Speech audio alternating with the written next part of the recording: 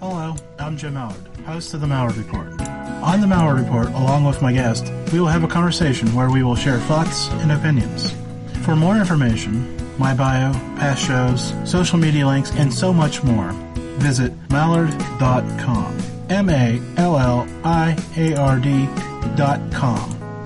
And thanks for listening.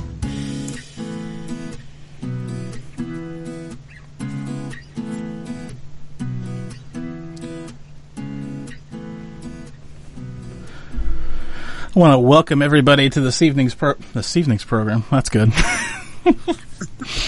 One of those days. SchoolofErrors.com. Tonight we've got actually David Perrodin, who around here is known as Pierogi, but that's a whole other conversation for another time. I think that's a term of endearment, though, because, well, it's a good food, at least. I don't know. How are you doing? How are you doing? It is. I am great. I am excited to be back on the Mallard Report. Thank you. You're excited. Well, bring it down a level. I don't want too many people getting excited about being on this program. So, School of Errors. It's officially on the market, right? It is. Yeah. Yeah, it's amazing because, people are contacting me, taking pictures of a snapshot of their screen. Hey, you just ordered it. Some of the pre-orders arrived in libraries across the nation, so people would be in a library, take a picture of the book, and send it to me. So it's fun. It really is fun right now with all the hard work to have it actually in people's hands, have them read it and get back to me. So, yeah, a lot of hard work that's paid off. Yeah, I was going to say, it's been a journey to get to this point. Where's the strangest place that it's turned up so far, though? The strangest... Besides my desk right now. Yeah. I think it was today, actually, in Arizona. Somebody took a picture of it at their library. It was a new release, and they thought it would be interesting reading because of what's happening right now on a national scene, with violence. So, yeah, took a picture, and so it made its way down to the tumbleweed state, yes. So I teased this to you the other day, being a little humorous, because what was that, last Wednesday or Thursday you were at the ball game throwing out? I was. So give my listeners a little brief snippet about that, because I know that I've heard you talk about it, but I haven't heard you talk about it since it happened, so I guess what's yours? It's fun. It's fun. So, being an author, there are many author events that I'm included in through my publishing house and their publicity team. And one of those happened to be Wade Stadium in Duluth, Minnesota, home of the Duluth Huskies.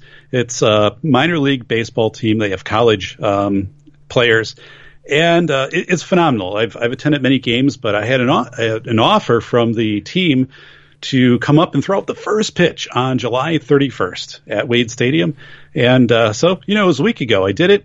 My youngest daughter came out with me. They have an AstroTurf field, which is kind of fun. She's doing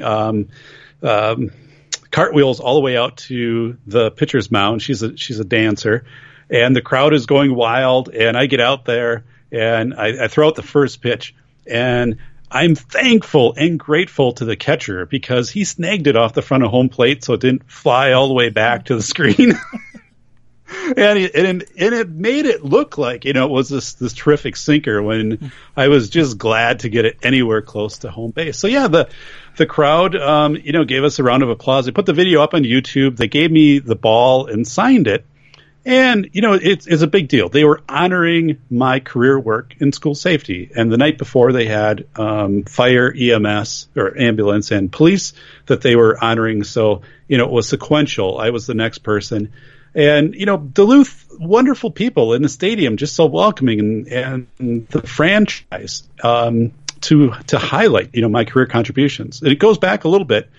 In 2001, I graduated from UW Superior with my second master's degree in school administration, and that's just a mile away across the harbor over to Wade Stadium. So back then had ties to Wade Stadium. But yeah, got to dust off the old fastball, the old Crisco Express, and the catcher made me look good. So I'm appreciative to that. But yeah. So I told David I had a baseball story, and he's been itching to hear this ever. I have been. Ever since. And I was talking to Chris Olson, who's the guy who writes my show notes today, and he's like, so who's on? I told him that you were on, and I said, I've got the worst baseball story in the human of man to tell tonight. And I briefly summed it up for him, and he went, oh, I can't wait to hear you actually tell this, because, when you sum something up, it's a lot shorter and leaves out all the details. So, a bunch of years ago, I was a PNC Park rat. Like, I went to PNC Park, that's the home of the Pittsburgh Pirates. Yeah, absolutely. Yeah. What was that, 2005? I mean, I live like an hour and a half north, so this is astronomical to me now looking at it. I was at the first 5 games. I probably went to half their home games that year. Oh, wow. Just because my buddy at work, he bought season tickets. They were cheap. He couldn't go a lot because he worked second shift, so I was always scooping them up. Yeah. So I just go hang out because the team was horrible. So you just hang out and watch a baseball game and talk to people and have a good time. So being with a season ticket, you could get in extra early to batting practice. Nice. So I'd always go down and park about a mile away because I wasn't paying $20 for parking. I mean, I'm just being all cheap about this, right? Right. So I get there early, and it's season ticket. I'm in really early because it's with the season ticket holders. And there's this gentleman and his son. Now his son is probably 6, 7, 8. He's not a young baby. Okay. He's independent. They've both got gloves. And they're both season ticket, he's the season ticket, well, I guess they're both season ticket holders in theory because the kid's with him. And he says, we've been coming down all summer. This was September, right? This is the end of the season. There's only like 10 guys down there. Right. In April, there was a bunch of people there. Now there's these 10 guys, and this guy, I'm standing there talking to the guy. Right in the corner, the low wall in PNC Park in left field, there's a low wall. So, the guys are out there working out, and I'm harassing some of them, and, whatever. The Diamondbacks are on the field taking batting practice. So he's telling me that his son and him have been coming down and haven't got a ball all these games, right? And I'm like, they got gloves. And like I said, the number of guys that are out here right now is diminished greatly from when it was. Right. So I'm standing there and I'm watching watching batting, and the ball comes. I'm like, oh, I've got a chance at that one, right? And then that story clicked in my head. This guy needs one for his son, right?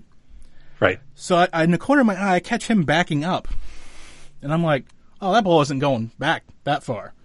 This ball, it's right in your pocket. If you just stand still, it's right in your pocket. Yeah. But he's backing up, and his son is like at the construction team getting nachos. He's just out of dodge. Like he doesn't want any part of this ball. And I'm like, okay. And I'm watching. The guy's now 3 feet behind me. I'm like, okay, I call it. I got it. No glove, need I remind you of this. Wow. Smack my hand. I got it. I'm going for it. Flap. Hits my hand. It would have hit off the wall. I mean, it flapped my hand into the wall. Big, nasty. It instantly turns red and starts swelling. And there's laces in my hand. Wow. Right? I pull my hand up. Don't have the ball, though. Oh. And I went, son of a... Well, I'm not going to repeat what I said. You can imagine. Because, I went for it. Yeah. Bruises on both sides of my hand because it pushed back into the wall. I'm like... Oh. And I'm looking at the guy like, you're the guy with the glove. You should have been here catching this ball, right? That was your ball right there. No wonder you don't have a ball because you don't know how to use that glove. But I didn't tell him. I didn't say that to him. So I'm like, the ball's just laying there on the warning track. Okay. Right? I'm like, yeah. Ugh. So one of the baseball players turns around and says, you okay? Of course, need I remind you, this is the guy I was harassing ruthlessly, endlessly earlier. And I'm like, yeah, I'm fine. Now, I know in the background, security game day personnel is getting ready to come because that made a noise. My hand on the wall made a noise that, is distinctive of getting medical attention. Right. So I know I'm going to get asked here in a second. Guy turns around and he says, you want the ball? And I hold my hand up to him. And he comes over. He's like, normally, being at the visiting park, I'd just turn and throw it right in front of you right now. Yeah. But he's like, you earned that one. Okay. I'm like, yeah. Nice. And he hands it up to me. And I said, thanks, And the poor little kid's like, how about me? Oh. And the next ball went back in. He's like, oh, you should have tried. You got the glove. You should have tried for it. Wow. I'm like, I thought I was pulling the jerk move, but now I'm no longer the jerk. Okay, so people ask me, well, who was the ball player, right? I'm like, I do know who the ball player was. Remember J.D. Drew? This cocky, arrogant Boston ball player from the early 2000s? His little brother, Stephen Drew, was the player. Okay. And I'm like, well, I guess the apple didn't far fall from the tree. I guess. So people, then I get, I tell this story to people, because I've got this big bruise on my hand, and everybody wants to know where it came from. 9 out of 10 people ask me, did you give the kid the ball? Oh, yeah. Yeah. No, I did not. I've got a bruise on my hand. I had that bruise for like 10 days. Laces and all. No, wow. I did not give. So there's my ultimate worst looking baseball story in the history of men. Do I feel bad about it? But see, this was 2005, 2006. I wasn't a father then. Right. So now with that perspective, I might have, but then again, the way the father backed up, step up in there and take it. Yeah, come on, you got a glove, you got to go for it. Because it was, like I said, it would have hit the wall otherwise if I didn't stick my hand out there to try to get it. So but he wasn't going to get it on the bounce. There was no bounce to be had. Stepped off my hand, but he couldn't have got that one. Wow. Wow. So there you go. There's my really make me look like a bad guy baseball story. Yeah, I wouldn't want to be you that day. That day. Nope. So security did come over and asked if I wanted ice, and I said no, but I did walk away with them at that point with the ball in my hand. Because I didn't want to deal with the father, because I knew that was going to be part of it, like giving my son the ball, especially after I'm like no, but I didn't want any part of it, so I left. So, okay, back to the book, back to actual business. Why we're here. So I want to take a much broader approach. I mean, you've got a focused book, but I want to take this first to a much broader approach in light of recent events. Yes. Because these shootings have now kind of spread, I don't want to say into other places, but obviously they have. So help me make people aware of what they need to be thinking when they're out in public places, because obviously we'd like to think that there's a plan in place to help protect us, but I think you said it's 7 minutes is the average event? Yeah, 7 to 8 minutes, yeah. Yeah, so I mean, the best plan is to be aware, right, of what's going on around you. Right. Yeah, so it's a great question, and it's a question that I've been asked several times over the past 2 days of what do you do? And, there are certain things that you can do to increase the likelihood that as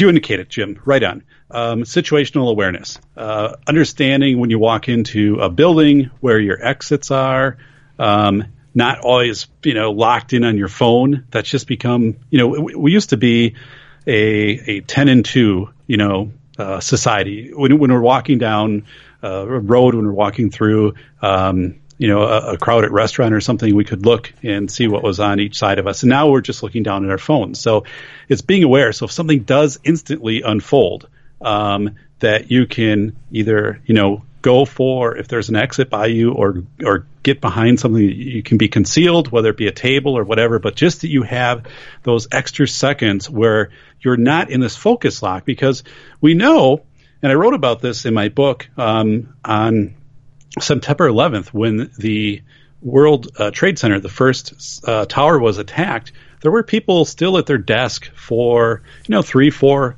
5 minutes after the tower had been struck. And they just hadn't realized. They hadn't either actually realized what had happened or rationalized what had happened.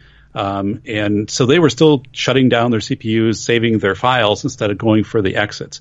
And it's that type of mentality. I call it self-similarity, or the Taurus, T-O-R-U-S. And we just tend to ignore things. So you might hear something that sounds like a shot or something like that, or people screaming in chaos, and initially it's like it's nothing. It's just, and you need to acknowledge right away what is happening around you. What can you do? Where are your exits? If you can get down and conceal yourself. So yeah, it's those seconds. And what we talk about, the Dayton, Ohio shooting, that concluded in a minute. So just think, if it takes you a minute to figure out what's going on and to accept what's going on, you've now been jettisoned into chaos. By that time, you could have perished because, the shooter is approaching you. Now, of course, this isn't a fail-safe. I mean, you're not expecting these types of things to happen. You're not expecting somebody to come into a Walmart or a parking lot and do this. But it is that hyper-awareness of your environment that actually we had 100 years ago. I mean, we were exploring as 8-year-olds a 30-mile radius. You were familiar with, the streams, and if something wasn't quite right in the woods and what was happening and stuff like that. We've lost that. So part of what people can do is just make sure they're not focus locked and that they are very aware of what's happening around them. So the other part of that is, you mentioned focus locked and being aware of what's around them. This is the great equalizer, in my opinion. We've also lost track of the people around us. Like how many people know their neighbors? Like back in the day, yeah, you knew both sides. Everybody within however far, almost probably the whole radius that you were talking about. So now for people to be out and about and not notice things, well, they don't notice things because they don't know what's supposed to be there and what's not supposed to be there. Yeah, you're right, and this comes. This really gets into the discussion of reconnaissance. For example, before I go somewhere, I'll kind of scout it out if I'm going somewhere with my family, as best I can, reconnaissance, or else, look it up online or talk to people who have been there, but actually go to physical locations.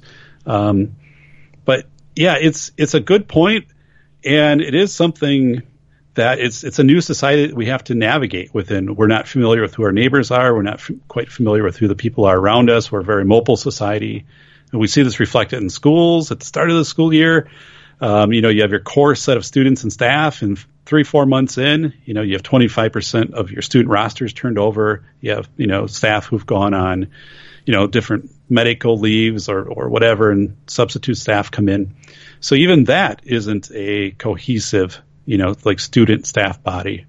But yeah, you're right. That's a permanent change.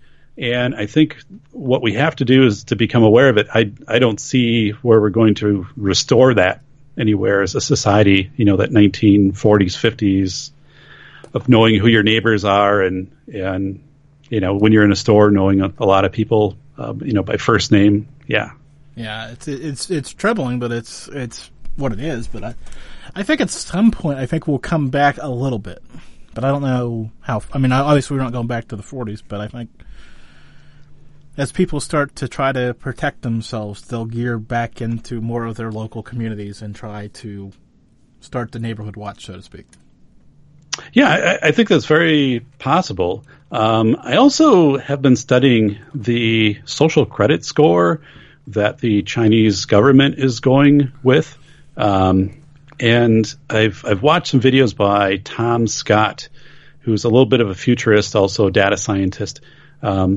And it's interesting because the projection down the road is actually that something like the social credit score in China, just for those who are listening who aren't aware of what that is, China will assign each of its citizens a score based upon how much value they add to society. So, for example, if you're helping out your neighbors, you get a higher score. If you're attending good attendance at your job, you'll get a higher score. And what that translates then is you get better priority for transportation, whether it be rail or flying or whatever. So there's incentive to have a higher score, and you can do things to earn a higher score. But they're also seeing people donate or contribute more time into nursing homes and community-based activities to increase their social score. And what that is projected to do is to increase these social connections. So it'll be interesting. I was initially thinking, this is another huge step in Big Brother and government oversight, which it is, but I'm not necessarily convinced that this is going to be all bad. And I think as far as safety, if something like that eventually worked its way into the United States, which I think is probable, maybe 20 to 30 years, we already have these pseudo systems that kind of work in Facebook and other social media systems. The data is already being collected. Yeah, the data is being collected. And Tom Scott, in his videos are 7 to 8 minutes long. It's extraordinary, very concise on this. But so yeah, it would be wonderful. When I was at Wade Stadium last week for the baseball game, I was thinking, well, baseball right there, it's community, because there was one guy there. He attended every home game since 1950, and this was his last season. He had some medical issues that he could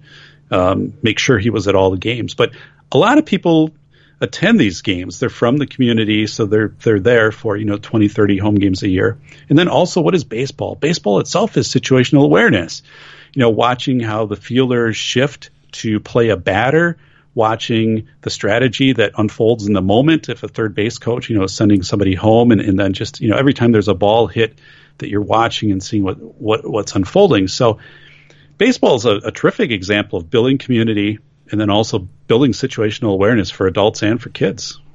Yeah, don't forget, you just back up when you have the glove. All situational. You back up. No barehanding. Perfect situational awareness, sir. Hey. I've heard you talk about this before, but my chat room is buzzing with this topic right now, so I'm going to bring it up to you. I'm just going to direct the question: should teachers have guns? No. I didn't write about this in the book because I wanted to abstain from any position on Second Amendment in the book, because there are other people who are more versed in that than I am. But I have obtained my own research with ballistics experts, with firearms, trainers for, law enforcement, different departments, big and small across the country. And the question I asked them is what level of training would it take to be very accurate in a hallway if you are a teacher? And what they said is you'd have to train about 4 times a year in a very stressful situation, meaning that it would have to be almost, like a simulation. It's not just going out to the gun range and practicing for 2 hours at a stationary target. It had to be to the point, and one ballistics trainer told me, it had to be to the point where there was so much chaos going on around you, like, loud, sounds and just the stress of fast pace, that I could actually clap my hands in your ears and you wouldn't even hear it. But he said, what happens when, the typical models of when teachers get trained. Now, of course, there are some teachers who are very proficient with firearms, and I guess I'm not talking so much about those folks, but just in saying we're going to give teachers a training, give them firearms. The tendency is to, one, shake, and then, you can, if most shootings happen within conversational distance. So if you have a kid in a hallway, how do you know that, you're going to hit that kid versus a kid on the left or the right? How do you know that there aren't more shooters? How do you know that's actually the kid with the weapon? When Cruz did the shooting at Parkland, he disposed of the gun and walked out with the other kids. I mean, the kids were then pointing to him saying, he's the one that did it. But you could have somebody else, come in with a gun, or a teacher around a corner, and a student has their hands up in the air and they could be shot. So I just don't, it reminds me of the Gabby Giffords shooting. Analyzing the video from that, and this has been done, there were, I think at one point, 10 or 13 other people had their guns out ready to fire. And a lot of those people, when I interviewed them, they said they weren't sure who fired at Gabby Giffords. So if they pull out their gun and they're looking 40 feet away and somebody else has a gun, they might be, that's the shooter, and I'm going to shoot them. So it sounds, sometimes it sounds logical, and we tend to see this more in the southern part of the U.S. than the northern part. I did an analysis of bills. There's about 400 safety bills come out a year, and more in the southern part of the country for arming teachers. But I just don't see it. And also, I just don't think it's going to make a difference. We look at the STEM shooting. There was an armed guard on premises. I just don't. I don't see where that is an effective measure. And we know that in 75% of instances, and we know this right for the Dayton, Ohio shooter, the high school teachers are saying he had a hit list, and he's posting on social media, before this happens. If we detect things better and we have a better reporting system, we can prevent these things. There was a grandmother who in Texas, in the last 24 hours, came forward with her grandson, and said he's planning on a mass shooting, and took him to the authorities, and they found a false ID and a number of weapons and whatever at his apartment. So yeah, we can spend on reaction or we can spend on prevention. The feds issued $65 million in new safety grants about 3 weeks ago. Not a dollar goes toward research and prevention and trying to figure out, too, why kids typically don't report on the other kids. 75% of the time they know that someone is planning something, but they won't report it. But nothing's going toward that. So I just think right now we're spending really out of balance. It's $3 billion a year. I argue it's $5 billion when you count referendums, but let's say it's $3 billion. 90% of those dollars, it's on arming teachers, it's on guards, it's on window films, security cameras is a through the roof industry, and those are forensic tools. I mean, they're not preventing anything. So yeah, I think it's a bad approach. Before we get too far into these fun gadgets that you can buy for safety, I talked to a firearms instructor as well. He told me, he says, okay, so you shoot the shooter, bang. Next thing you hear is the police breach the door, and there's a guy holding a gun in front of them, and guess who they shoot? The guy holding the gun. Right.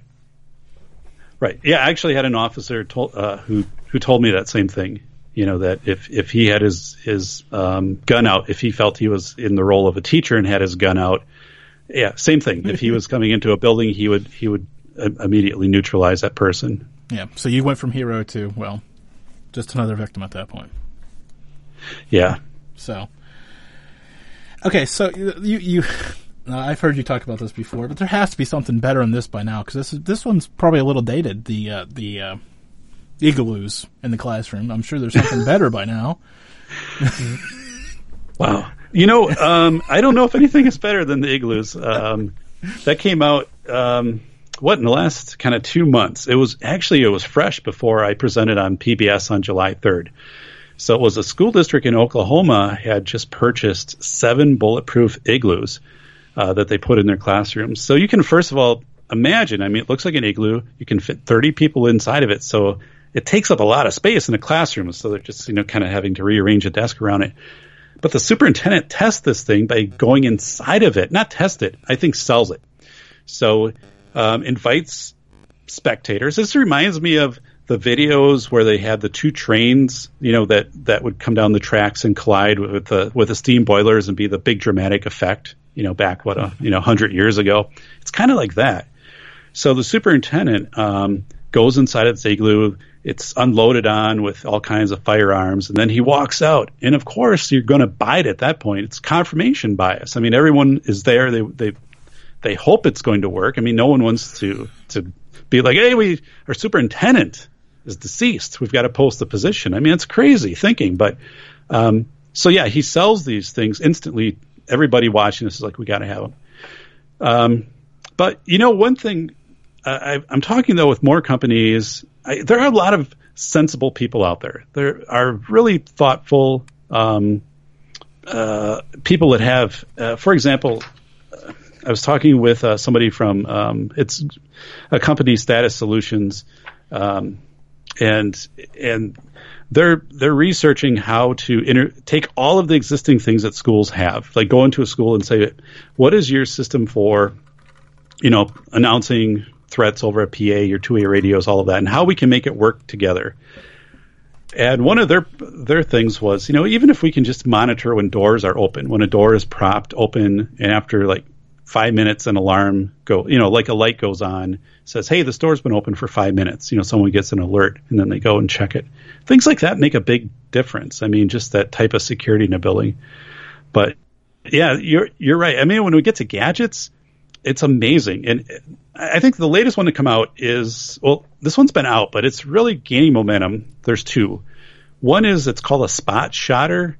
And I'm just going to say that generically. I think it's actually a copyrighted term, but where it is audio. So it detects if there's been a shot in a school and then instantly can activate and lock down all of the doors, which in theory might make sense. But what if your kids are out in a hallway? And what if, like it's them, it locks out the responders? Yeah, I was going to say, you just locked him in. And what if you just locked your shooter in? And I mean, all of these things, so it's far from perfect. And also, that's assuming that there's one shooter, and your shooter is also going to be moving. So you have a shot in one hallway, and then suddenly you have a shot in the next hallway, and these events, conclude very rapidly. So, and the other one is sad. I mean, it's the back to school backpacks, and now the bulletproof backpacks are starting to go mainstream. You used to get them, just like 2 years ago, if you wanted one, you had to go to typically like a firearms dealer, and they started to carry those along with the ammunition and guns and things like that. That's where you're buying these. You're not getting them at Walmart and Target, but now they're making their way, pretty much all over Amazon, into some, more retail type stores. So, and those are completely ineffective, right? Because first of all, the backpack is probably going to be in the hallway, and the reality is, to think that you're going to grab a backpack and hold it up to defend yourself, it's not going to happen. There's a size problem there, David. Yeah. You got your backpack, right? I'm going to hold my notebook up in front of my face. Your backpack is twice the size of your notebook, right? Right. Give or take. Right. Well, I've still got a nice trunk shot, even though I got my face covered, or vice versa.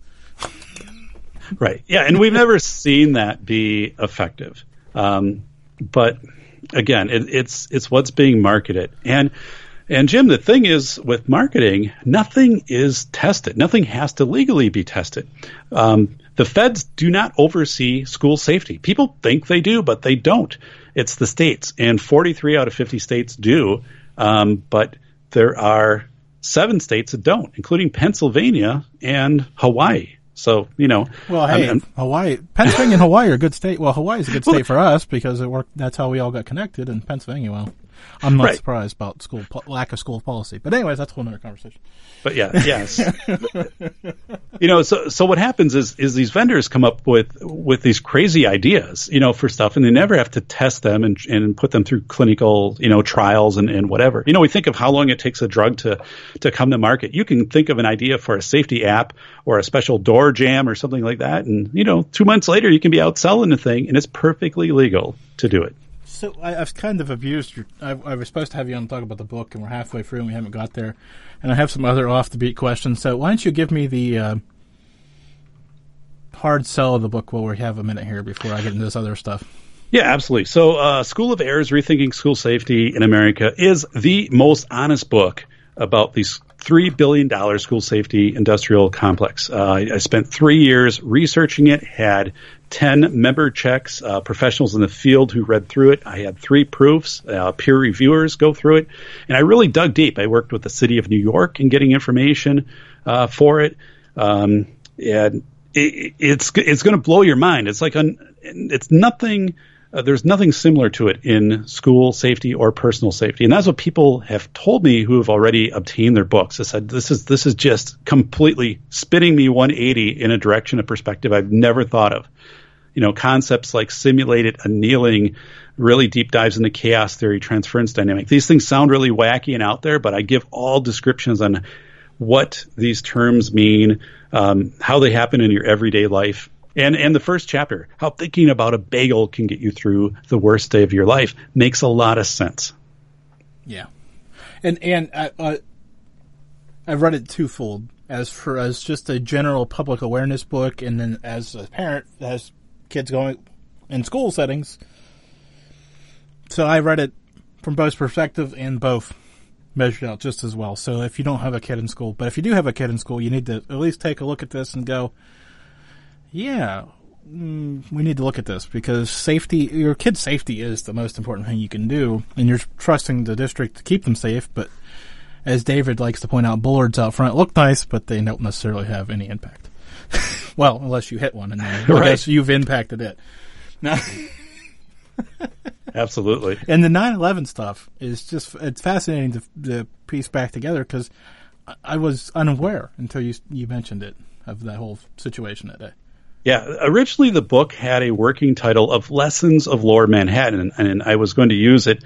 I was going to talk about 9/11 and really the rescue 500,000 people in 9 hours from Lower Manhattan and how that happened, and then break it down into pieces and talk about the parallels in schools, like what this would look like in a school if you had to evacuate on the fly, like how your system would develop, how your reunification site would develop, and all of that. And I kind of did that somewhat, but the book did evolve beyond that. So I kept a lot of the New York 9/11 stuff in there because it's very relevant in helping people understand actually just safety in general and school safety. And New York was wonderful to work with, by the way. Their Department of Planning, they were terrific. I was assigned one person. They actually called me one night. I was at the grocery store with my family shopping. It was 8 o'clock here, so it's 9 o'clock out in New York. And this person calls me and said, I found the image that you're looking for. And here's the study that it was in, and it's in your inbox right now. And I'm like, this is amazing. Thank you so much. So Germantown Renner has a question for you. I'm sure you're familiar with that name because you listen to the show often. Absolutely. He watched an interview of a former FBI ballistics trainer in D.C. who said, in active shooter situations, you should, air quotes, always run and rarely shelter in place. What do you think? Yeah, I don't know. That's not what I've heard. You know, I should say. But it goes back to that situational awareness, because if you're in a school, you could run right into them. Right. I mean, and if somebody, for example, if you're on a playground and there is a dumpster and you can get behind it, it's probably your best bet versus running off, where you're unexposed or where you're exposed because, it's line of sight. And it's probable that the shooter isn't going to go all the way around dumpsters and everything looking for people. The shooter's going to take what's in their line of sight. And we also know that in schools. Once people get behind locked doors, the shooter typically doesn't spend time trying to shoot through doors in schools. If they can't get through it, they'll go to the next one. If they can't get through it, they'll go to the next one because they also know they only have so much time before they're confronted. I think it depends on the context. I mean, if you absolutely can't shelter in place, if you can't conceal, then to distance yourself and kind of zigzag out, that's actually military training. So I don't know if Germantown, Runner has some background in that, but that's part of a lot of folks I work with are either active military or have been in the military, so they'll bring that up to me, running in a zigzag pattern if we have to get away from something. Maybe for you, Dave, but I'm not that great of a runner, so I'm just going for it. I used to be. I'm not anymore. So if you watch a video of me going out to the mound, gimping out there, yeah, I'm sheltering in place. That's me. I'm behind the bleachers. So I've got two different things here. I've got a positive thing and a thing that's going to make us get into a deep discussion. So we'll go with the positive thing first here. Now, I don't know. Have I sent you these screenshots of what free words for my house? No, I don't think so. Okay, well we'll talk about it after the show because obviously I don't want to give my what free words out. Right. I mean, my address is already on the internet, people. You can probably find it. Quick Google search. But anyways, not encouraging that, but I mean, it's just fact of life anymore. But let's talk about what free words for a minute, because I heard you talking about it on your show months ago. So yeah. I downloaded it when I got home because I was driving, and I'm like, oh, cool. And then I started playing with it more and more. But give my listeners out there what the general description of it is. Sure. So you're talking about Giles Rise Jones. I had on my show, and he is the chief marketing officer for the company What Three Words out of London. And What Three Words has been around, for about 5 years. It was a company actually that started because musicians were having trouble. They come up to a venue like, hey, I'm at Yankee Stadium. And here's the address, but where am I supposed to be with all of the drums and amplifiers and all of that? So What Three Words took the entire surface of the world and mapped it into 3 meter by 3 meter grids. So basically like an 81, square foot, grid, and the entire world, and it's in multiple languages. It never changes. So like where I'm at right now, this has a 3-word address, and if this house is torn down in 20 years and something else is put here, this will still be the same 3-word address. Now, what they've done though with this, just in the last few years, the Netherlands, Sweden, the United Nations, they use this for geospatial mapping. So everything has a 3-word address. So instead of saying I'm at 204 2nd Street, it would be you're at Banana, Lighthouse, and Sunny. Okay, Banana Lighthouse Sunny, and there's no other 3-word address with that. And the system has fail-safes built in, so if you're a little bit off, it will register your coordinates and say, here's where I think you want to be. But Mercedes-Benz has this right now as their mapping system in their cars. Ford Motor Company will have this next year. So it's going to be integrated into Garmin. In London right now, they're in the process of getting away from street addresses that are numerical and replacing them with 3-word addresses. So this technology, actually, this is the future. I mean, so I talk about it from a school safety perspective because it makes a lot of sense. One, we can take a campus and we know exactly where everybody is on this campus per these 3-meter squares. Because right now we have it about as precise as windows and doors that have numbers on them. But we don't know what happens inside a building. If someone has can have their app and indicate exactly where they're at. You can know that if the whole building, you've got your what 3 words for it. And it's really big for if you're evacuating, because people will spend a lot of time in school safety, in their school safety 3-ring binders of saying, our evacuation site is the church 2 blocks away. Like, that's where we're going if we have to evacuate. But the reality is, there was a shooting outside of Madison, Wisconsin, in Middleton, which is like 2-3 miles away. They shut down the entire campus. They locked it down in this past year. And for people to have an evacuation site from where this affected area was, it was like 5 miles away. So I tell people, too, like, you never know where you're going to evacuate to. It's part of working the problem. It's Apollo 13. It's in the moment. So what 3 words also will say, here, the police have said we're going to evacuate to this site 5 miles away, and you can actually give like the entrance to that site or the driveway, and you can have police out there making sure they're checking with parents. Because what happens is something goes down at a school or workplace or whatever, and people try to get to that location, and then they clog the roadways, and you can't get your assets through, such as your fire, police, EMS. It slows everything down. So we talk about too, trying to save lives. If someone is shot, and of course, bleeding out is a big concern. We have to have our first responders be able to get there. That was a problem with Columbine. It was a problem with Sandy Hook in 2012. It was also a problem with Parkland. So we're not learning. Like, these things still happen. Parents still rush the scene. And we need to have better options. What 3 words is really, it's a phenomenal software system. I'm excited about it because I was a firefighter years ago, and I was really good at a lot of things, and I was really bad at one thing. And what I was really bad at was reading the plat book. And a plat book is basically a map. It cuts everything down into longitude and latitude. And if it was somewhere in a country, I could never figure out where the fire was. I just wasn't good at that. And now, the technology has taken us beyond that. But I couldn't do that. I didn't have that ability. And the great thing for me is because, good grief, it's been a couple years ago, almost 4 years ago, I had Ambassador Arthur Lank on my program. Okay. And he is from Israel. And well, actually he's from New Jersey, but he was in Israel. And he was telling me about Waze. This new app that they were developing over there. And I went, oh, Waze. So I downloaded that. And then I was playing with what 3 words. And that you can actually go to a what 3 words in Waze. And I went, yes, this is great. Yeah, so anyone, as a practical application, I mean, imagine you're out in a parking lot or a tailgating, where there could be, 40, 50,000 people, and you can actually give your exact coordinates, through what 3 words, and someone else will know where you're at, and they'll be able to identify as they're walking towards you, also as it's pinging up to satellite, basically like a GPS of, okay, you're in front of me by 50 feet. And so it's really great. Yeah. Imagine how handy that would have been back in the day when I was parking who knows where and trying to remember where I parked at 11 o'clock at night in the dark walking around the streets of Pittsburgh. Yep. I've been there. It is amazing. But this is all just, it's just amazing how. But I think that you're telling me that they're adapting it. I think it's just everybody needs to be aware of it because I think before long, we're not going to have a lot of choice. It's just going to be on our doorstep, and we need to be aware of what's going on.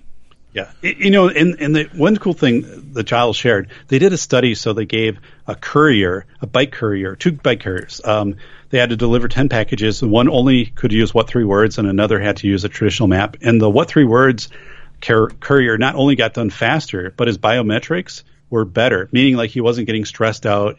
His heart rate wasn't going up, and he didn't report as frustrated. So again, we're going to see these things, and think about busing, also for students. And just as we monitor, where students are going on field trips and playgrounds, there's a lot of good things that will come out of what 3 words. No, Dave, our children aren't going on field trips. They're doing virtual reality. Oh, wait, that's another. You'll read about that in the book if you live outside of Cleveland, Ohio. There's a lot of things Cleveland's known for. That's not the worst of them. Oh.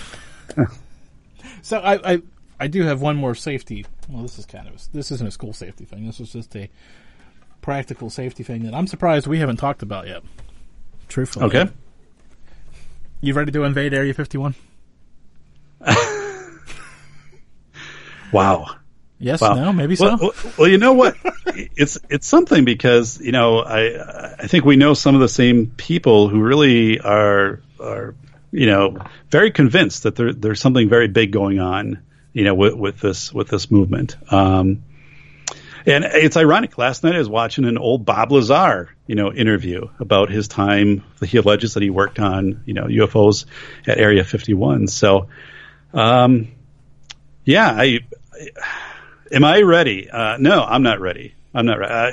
But it's fascinating for me to watch this and to think about this, because I think we're in a geopolitical climate, and if you have the right movement, of pushing that envelope with government, I think people are more willing to do that now than ever before. I mean, what's your thought on it? It's not a viable option because they will exercise ammunition towards you. Yeah, let's be honest. I mean, if need be.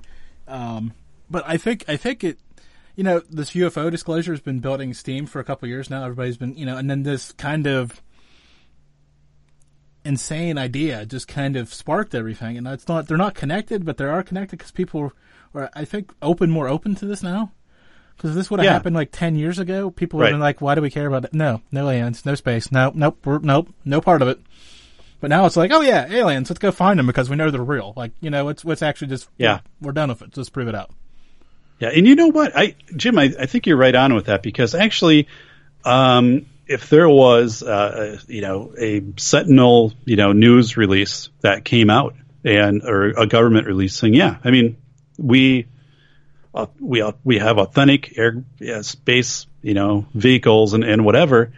I honestly think people would handle that pretty well because for, the whole thought was, for 20, 30 years ago, anything coming out like that would destroy religion and would destroy the fabric of, all of society, and economies would collapse but I don't know. I mean, honestly, if I heard it, I'd be intrigued.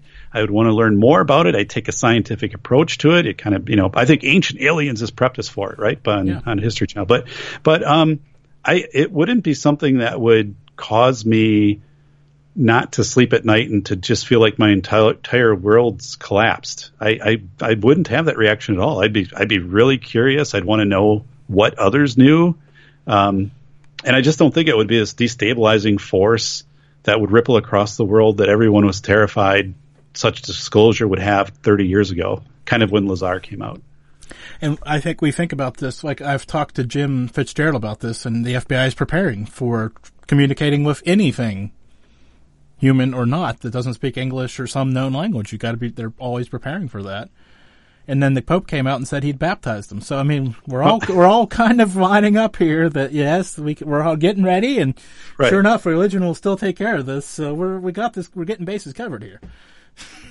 Right. And what's the general alien stance on school safety? So where does that lie? But yeah, but no, it's they don't have bulwarks in front of their schools. I can assure you. They probably brought them here in spaceships years ago. So yeah, but yeah, no, it's really fascinating. I'm glad you brought that up because I can't get enough of well, first of all, George Norrie and your show. Piqued my curiosity with that and just going back to that original, in-depth, I think it was with George Knapp, the Bob Lazar interview, which was like an hour and 20 minutes long.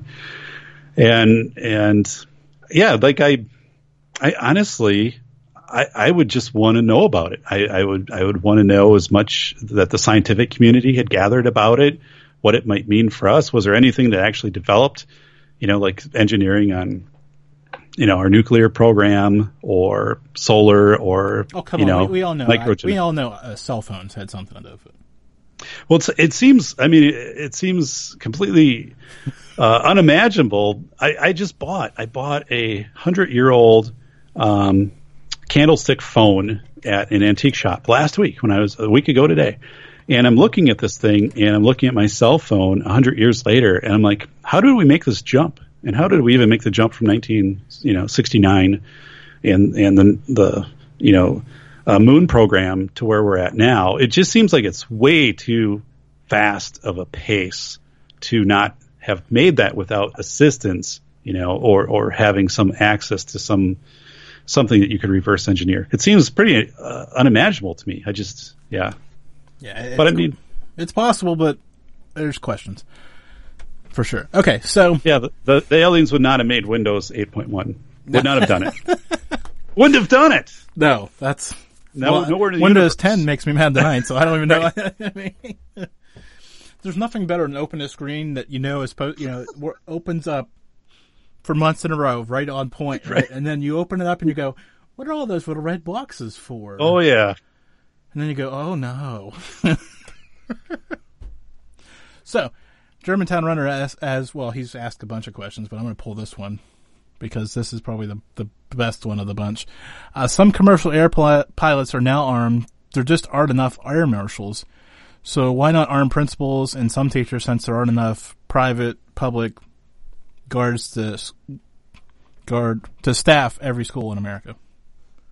Yeah. Well, it's a great question.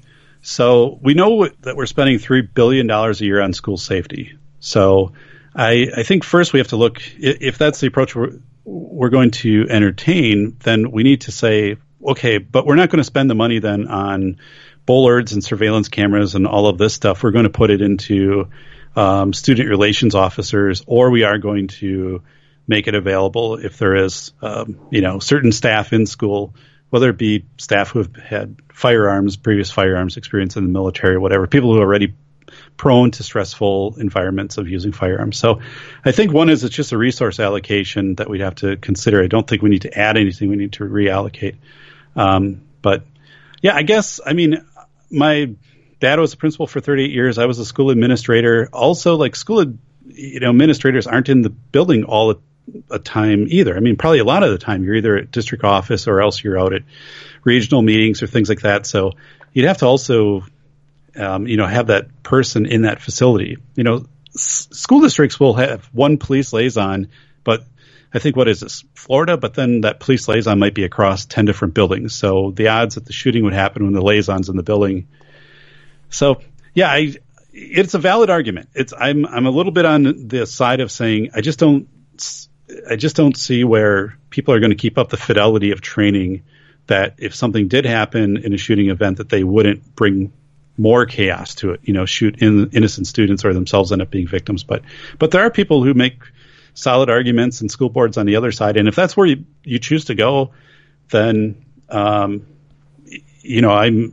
in support of people that make decisions that they feel fit their context. I'm not telling them they're wrong on that, but that's not where I typically center my safety work. Yeah. And, Brian Bowden asked the question, should every school have a police station? But why are we limiting it to schools? Because as we've seen, these events have started to evolve to other places. So, yeah. Can we protect all, like malls, retail stores, festivals? Yep. You probably have a better list than I just read off. Well, no. I think you just touched on. If we harden one location, there are other soft locations. So even a school, think of playgrounds, elementary kids in Friday night lights, the high schools that pack 4,000 or 5,000 people into stadiums, but then typically somewhere, in that perimeter, there's just a chain link fence and someone at night could be there with a weapon. So at what point do we say everything is going to have a, heavy police presence?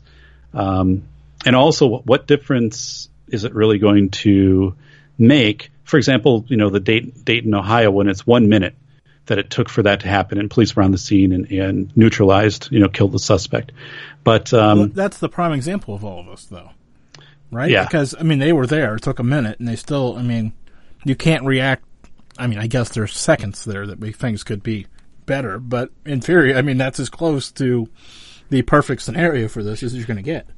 Yeah, it really is. So that's where I go back and I say the thing is we do know, though, we're not investing in prevention. We're not inventing in prevention as far as threat reporting systems, teaching kids and adults how to identify threats, how to report them, all the leakage stuff going out. And part of it is we're in a tricky place in society. And I was talking to somebody earlier tonight, Gretchen Altman. She's an attorney, and she wrote a book about, when kids have threatening essays that they write.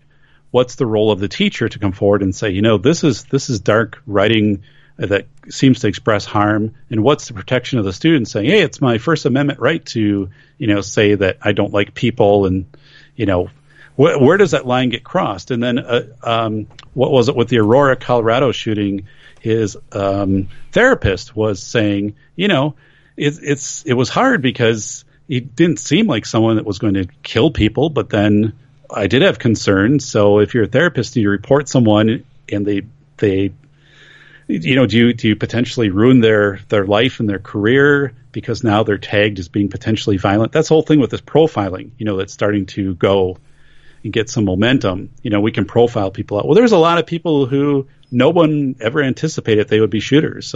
Samuel Hengel in Marinette, Wisconsin, was a scout and a model, friendly, outgoing middle school student who brought a duffel bag of handguns to school, about 5 years ago. So I think we're going to have to face the fact that we can't profile out for everything, but we also have to face the fact that if we want to make some ground on this, we've got to research it. We've got to understand why people aren't reporting. Is it the systems don't match them, or is it's a code of silence? Snitches end up in ditches. What's really going on? And nobody's doing it. Nobody's doing that part. I think the biggest problem is, David, say I think David's a threat to harm himself or others, right? Yeah. Well, okay, that's great. We just admitted that. Now what? Who do I call? What do I do? Right.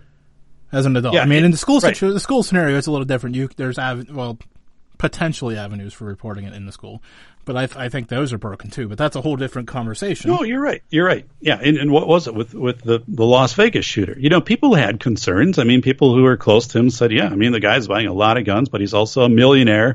He's going in sweatpants and flippers, to the casino and dropping $500,000. But that was just his lifestyle. Well, so people are like, is that a gambling addiction or is that a serious problem? Well, right. So it is really hard, and that's where I think we have to almost step up with some immunity that comes forward if you do report someone, that they don't come back and civilly sue you and say, hey, you've just done this, and now it's kind of that liar's dividend I talked about on a podcast. If you accuse someone, you bring up the doubt.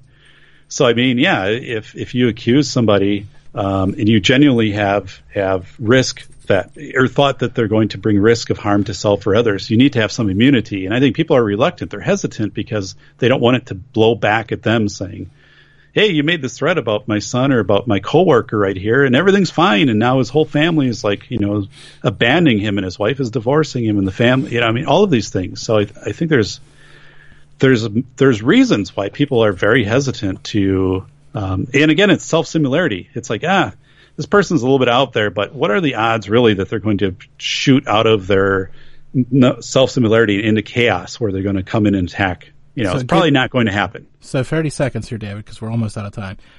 Where can people, where's the podcast and all your stuff? Yeah, everything is at safetyphd.com. Safetyphd.com. Guess I'll have to tell David about the nickels off air. Just don't listen to people on YouTube. That's the bottom line of that story. I'll tell David more of it here in a minute, but okay. Just don't listen to people on YouTube. And I'll talk to you in about 30 seconds. Everybody else, we'll talk to you next week. All right. Thank you so much, Jim.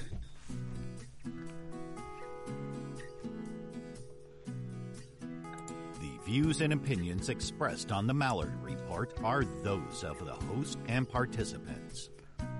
For past shows, social media links, and so much more, visit Mallard.com. MALLIARD.com. And thanks for listening.